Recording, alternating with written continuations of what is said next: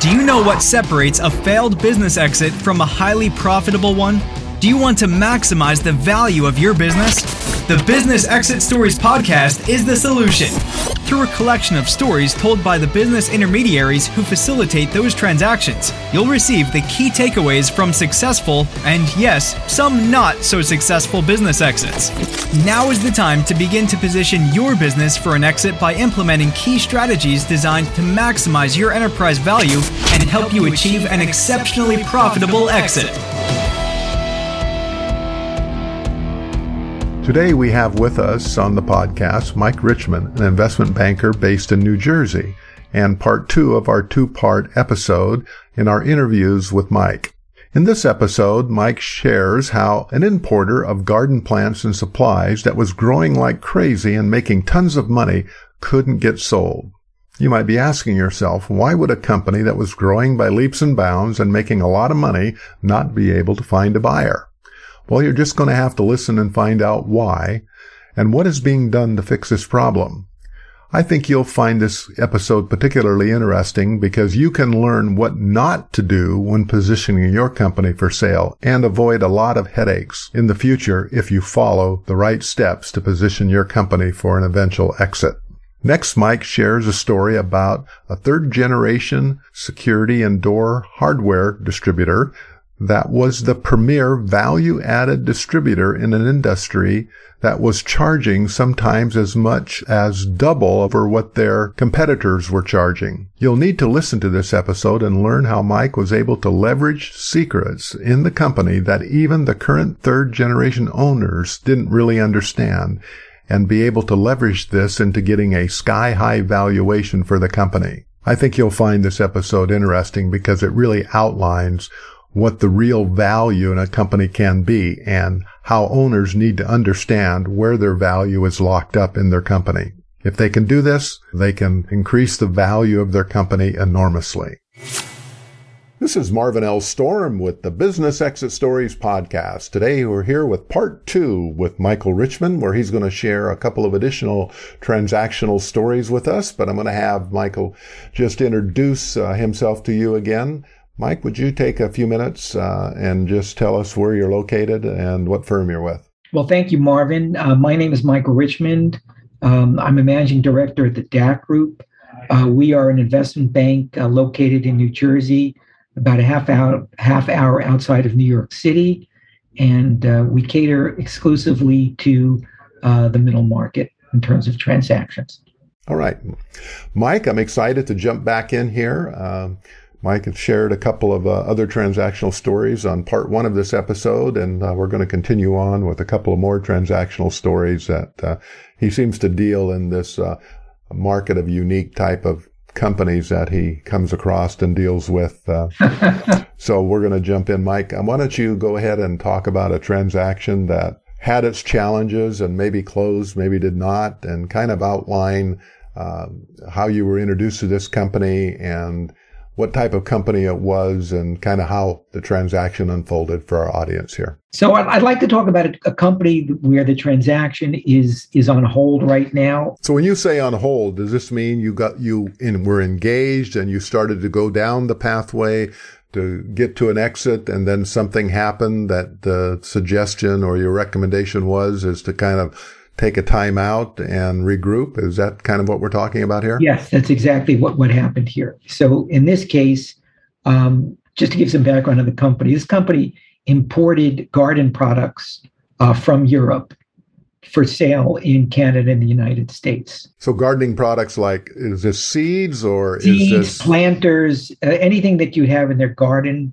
they would import. Are you talking seeds as well as hardware? Hardware, pots, decorative everything. Activity, okay. Everything. Where were they being imported from? So they were being imported from Holland for the most part and Vietnam and let's say the Far East in terms of a split where the seeds and some from Canada as well.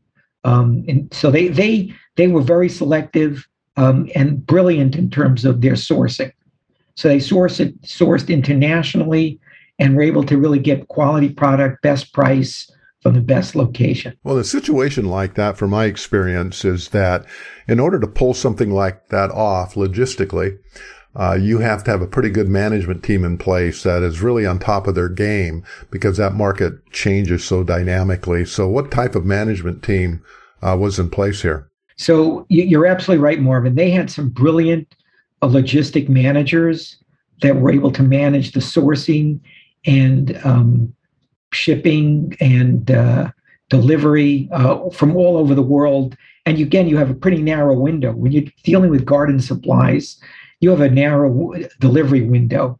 If you're late and you miss the season, your product's worthless. So it's got to get into the stores the right time. You have to have the sell through.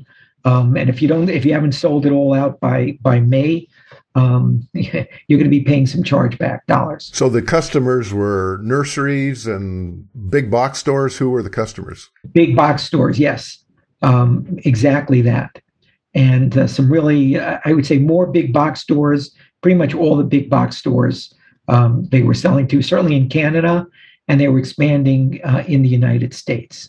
Well, as this transaction unfolded, what caused the concern? It sounds like it sounds like you said they were kind of growing. I mean, it was a good business and great management team, and they were growing, right? So they were growing rapidly with a great management team, I would say, in the front of the office in terms of the sales, sourcing, distribution, logistics. Where they were having some challenges was the back office.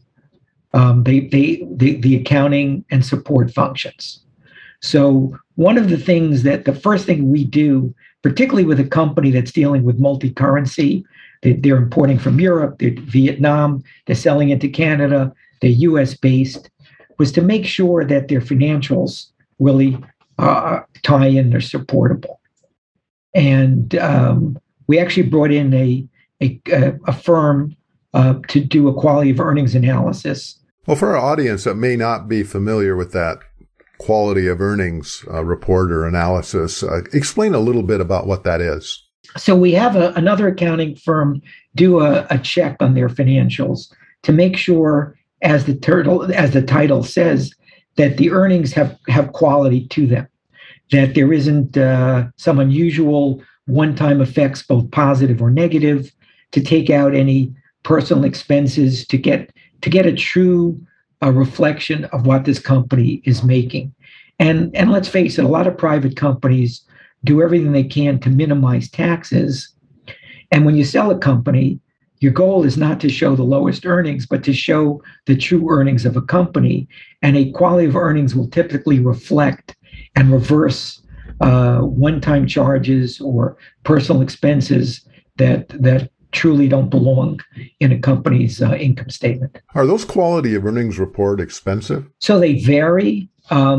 We tend to go to and again, I don't mean second tier in a negative way, but we tend not to use the big four firms because they're very expensive. We don't use a mom and pop firm because they don't have credibility in the marketplace. So we tend to use like I said, a second tier, and those could be $40,000 to $60,000, depending on the extensivity, how extensive an analysis is needed. Well, I've even heard some quality earnings reports a little bit less than that, but it's not inexpensive. But the value I've found for companies that take the time and do that and expend the funds, and it's more of an investment than it is an expense, because you always, I don't think of any situation that I'm aware of where the quality of earnings report haven't returned multiple times the amount of money that was spent.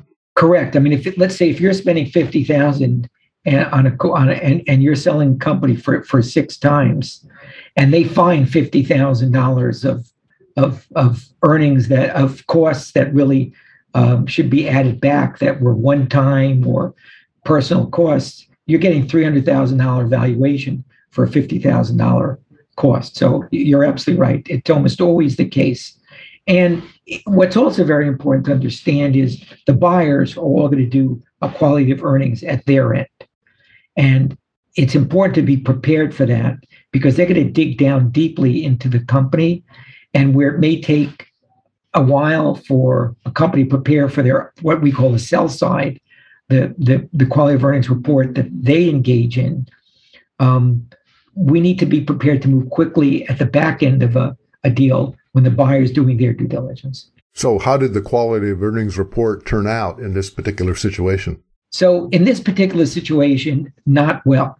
The company was actually faced with two problems. One, as you can imagine, a company dealing with sourcing from all over the world these days is going to have, with the container shortage and supply chain issues at the ports, will have problems. Well, just to review where we're at, I just want to, for our audience, given that we're recording here, post-pandemic, the pandemic really upset the logistical supply chain worldwide.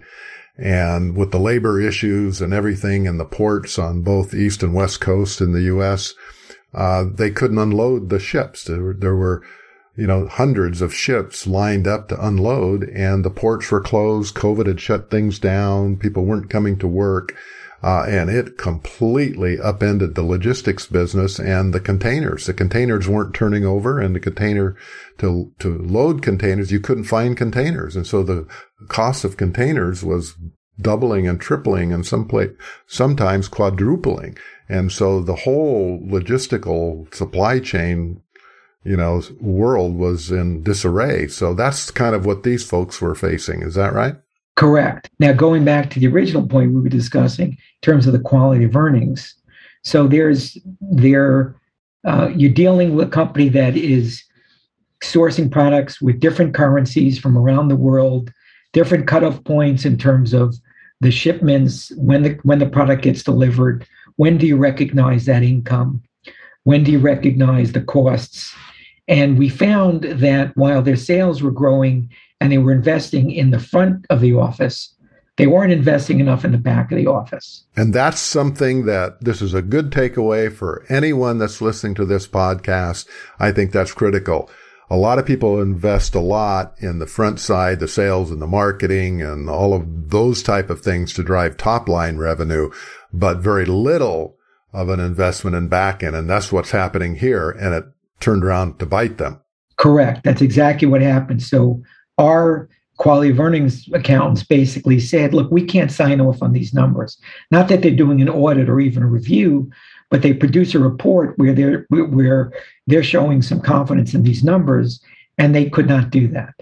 And they advised the company to go in, hire a controller or maybe a temporary CFO to advise the controller how to fix the books. But the company needed to go back literally 2 years and correct some errors in their book. They were okay from a tax perspective, but from a GAAP, from reporting the earnings on a consistent basis. Now, GAAP, for our audience there, that's generally accepted accounting principles, is what any company would use, accrual-based type of accounting to adjust the earnings to reflect actual earnings instead of the fluctuations you see in cash-based reporting.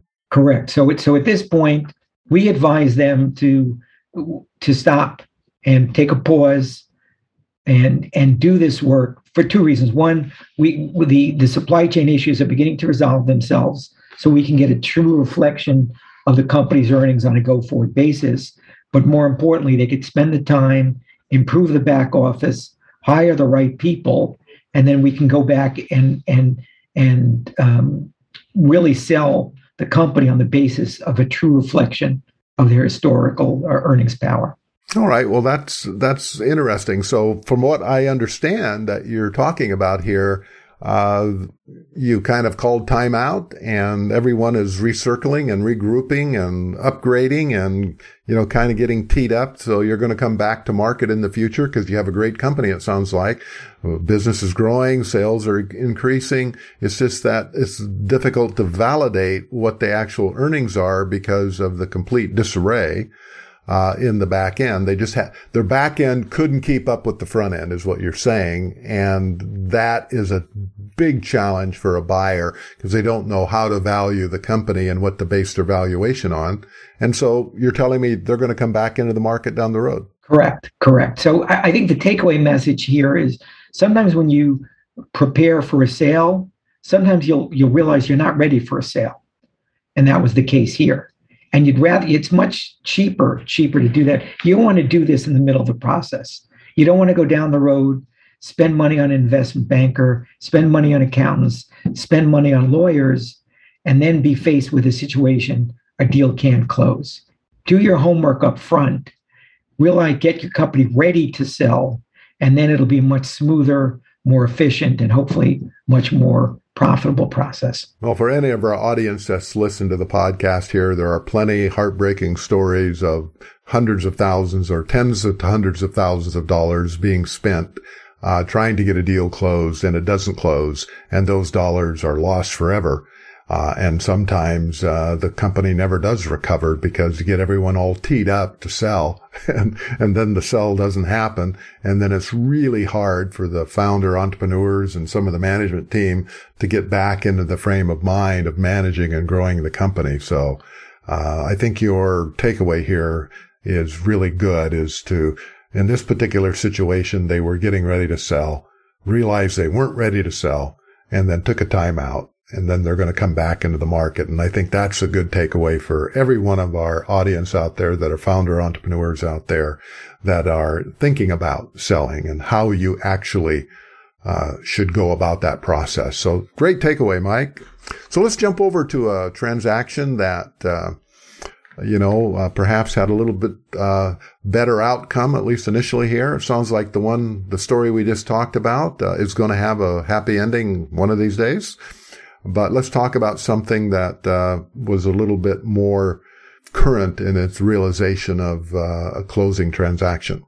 Sure. Thanks. So this company that we successfully sold was a value-added distributor. Talk about what a value-added distributor really means for those that might not be familiar with that term. Okay. So great question. You have manufacturers on one side. You have consumers at the other end. In the middle, you'll have distributors. You'll have some distributors that simply, for whatever reason, will locally distribute a product. You'll see that with a lot of times with food. Many industries have local distribution. You mentioned like food here. A distributor in the food business has different companies they deal with. They bring all the food into a warehouse and then they distribute it locally, and they add very little value. It's just a logistical transfer type of situation, making the process more efficient, but adding very little value. Now, food is one example where it's kind of hard for the manufacturer to go directly to the consumer, but there are many industries right now where the distributor is being eliminated, where the manufacturer, due to the internet, due to better logistics, will be able to sell directly to the end user. So it's very important in the distribution industry to distinguish between a distributor who's just taking product and shipping it out, maybe breaking up the boxes into smaller units and selling and sending it out, and a distributor that's adding value. So give me an idea in this particular situation. How did the distributor add value? What made him a value-added distributor? Okay, great question. So in this case, this company was distributing anything that goes on a door, from the lock to the closing bar to any decorative hardware to hinges. When you say locks, like security systems? Security systems, but could be electronic. It could be manual. I'll give you an example. My son kept forgetting his key, and I wanted to put a push button lock on my door. It was residential. But I ordered one on Amazon, and it came in, and it was the wrong product. I just didn't know what to order. And of course, you can't ask somebody on Amazon. So actually, when I was selling this company, I asked them, and they literally said, measure your door this way, where the hole is from the end of the lock. And they got me the perfect product for it. So I want to go back to this because I think this is important to understand this concept of value added. So in Amazon, you really can't talk to anybody. You see and have to kind of figure it out yourself. Here you were able actually to talk to somebody who told you specifically what to do because they had the product knowledge, they had the understanding, and you could the process was facilitated because of the knowledge they had, which added value to the transaction, and the product you ordered was the right product. And so I would imagine in some types of situations like that, they could charge a premium price. Correct. So let's take a Starbucks, for example. You have a company that services all the Starbucks stores. These stores, their doors are opening, closing, thousands of times a week. In a tough winter, they're going to get wet, they're going to get salt, they're going to corrode, they're going to get damaged, and they're going to have to be replaced. Now, you're a contractor responsible for maintaining Starbucks. You've got to get that right mechanism in, and you're not going to know what to put in there. So I want to go back here and just clarify something. Starbucks and other large national chains, whether they're independently owned like Starbucks being corporately owned or franchise companies out there, they have companies they contract with on a national basis that are maintenance people, that are general maintenance, that do, the type of upkeep and maintenance on the physical facility, but they don't know a lot about locks. Right. And they'll maybe know how to replace the chairs but so they will call up the company and say, hey, look, we have, a dozen or 24 stores, the doors aren't closing right.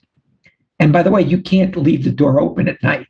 So you've got to get the part right away and get that door fixed, or fix it before it gets to a point where the door can't close. So that's just one example. So the value added here was they were able to find the right product for the right solution. You might have a contractor redoing an office building, and the doors are typically the last thing to go in, and doors are every different size, different weights. There's different mechanisms. That there's a closer on the door to make sure it closes slowly, that it doesn't snap into somebody. All these parts they sold. And not to belabor it, but they knew the right part. So they really were a distributor. They had to have the right parts on inventory too, so there was... Correct. So what was the value in this company? They knew their salespeople were not just order takers, but they were problem solvers. They were really value added. They had the right products in stock. They had the relationships with the suppliers that they can get the product really quickly if they needed it. And they had an e-commerce platform that wasn't, quite frankly, an Amazon, but was an e-commerce platform which had a phone number on it. So you got to there, you picked out a lock, and then there was somebody to call and say, should I order this or should I order that? And you're absolutely right, Marvin. Because of the value added, they got premium pricing. So their margins were well above the industry value. So what was the challenge here? The owner's modesty. When you ask the owner, well, why are your margins better than the industry? He'll say, well, I don't know, I got good people. And the truth of the matter is he did have good people, but he trained his people that they could become, value-added salespeople rather than just order takers. He knew to stock the right inventory, that contractors and his customers could know they can order from him and get the product overnight, or in some cases they could drive to his warehouse and pick up the product. And they had strong supplier relationships, so if they needed some unique products, they can get them quickly from the suppliers. So let me ask you, in a situation like this where were there a lot of suppliers that provided and sourced to the company, or what was the supplier landscape out there? So very good point there. In this industry, there's been a tremendous consolidation, and it's really dominated by about 4 players who dominate the industry, and anybody in this space will have a supplier concentration, meaning 25-30% of their sales will be coming from one supplier. Well, that now, for our audience here, supplier concentration of 25, 30, 40% to one or a small group of suppliers raises a red flag and is not something that buyers traditionally will devalue a company because of their supplier concentration. How did you overcome that? So we educated we addressed the problem right up front. In our materials, in our confidential information memorandum, we discussed the industry landscape. and basically explained, if you want to get into this space, there are 4 players. We have spoken to these players. They are not interested in selling to the end user.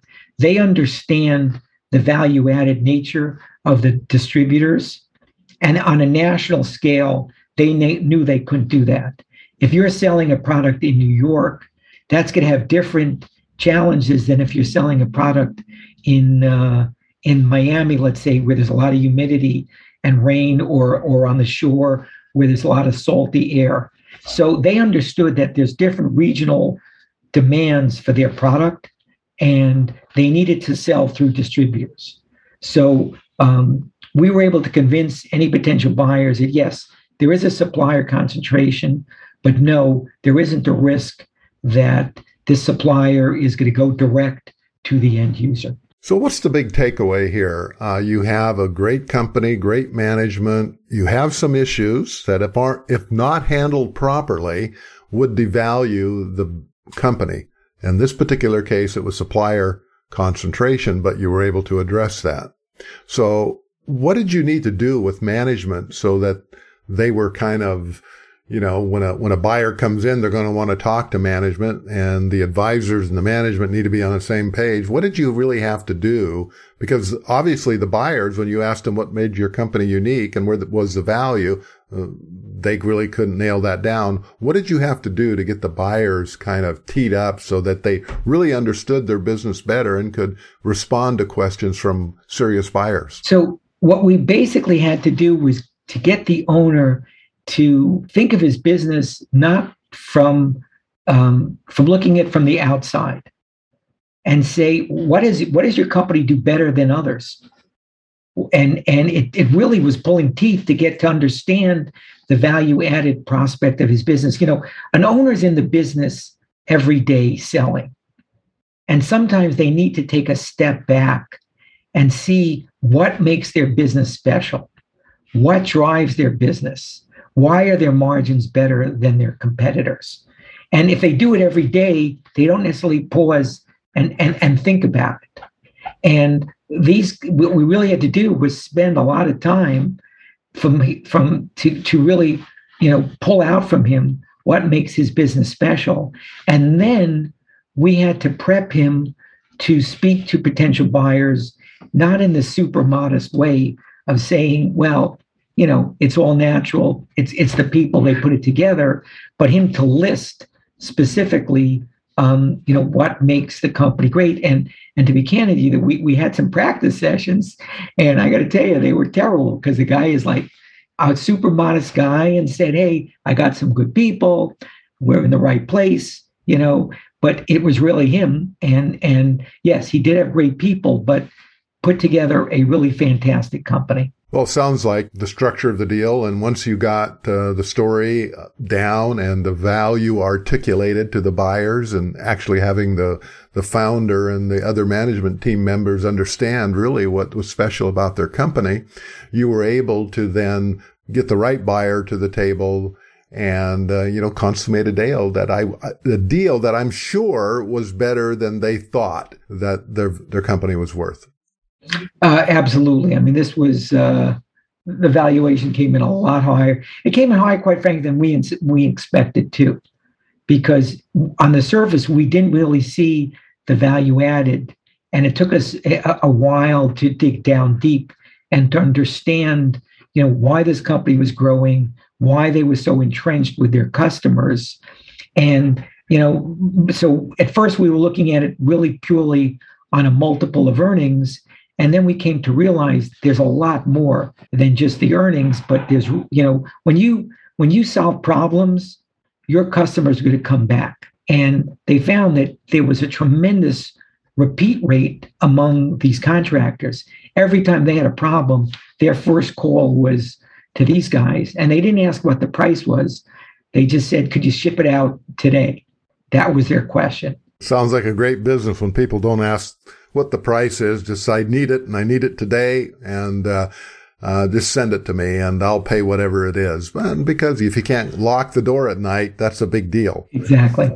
Well, this has been a fascinating discussion, Mike. I think that our audience will benefit from the takeaways from the transactional stories you've had both in part 1 and part 2 of our episodes here and talking to you. Mike, if someone wanted to reach out and get a hold of you to chat a little bit more about their specific situation, how would they do that? Well, first, Marvin, thank you. I got to tell you, I really enjoyed talking with you. If they want to reach me, they can reach me at my email, which is M for Michael, M Richmond, like Virginia, RICHMOND at DAKgroup.com. Well, again, Mike, thanks for being here. And this is Marvin L. Storm saying that we'll see you on our next episode of Business Exit Stories. Thanks for listening to the Business Exit Stories podcast. For more information or to reach out to today's guest, visit www.businessexitstories.com for more details. Please subscribe, rate, review, and share this podcast from your favorite podcasting platforms. And remember, maximizing business value at the time of exit doesn't happen magically. It takes planning.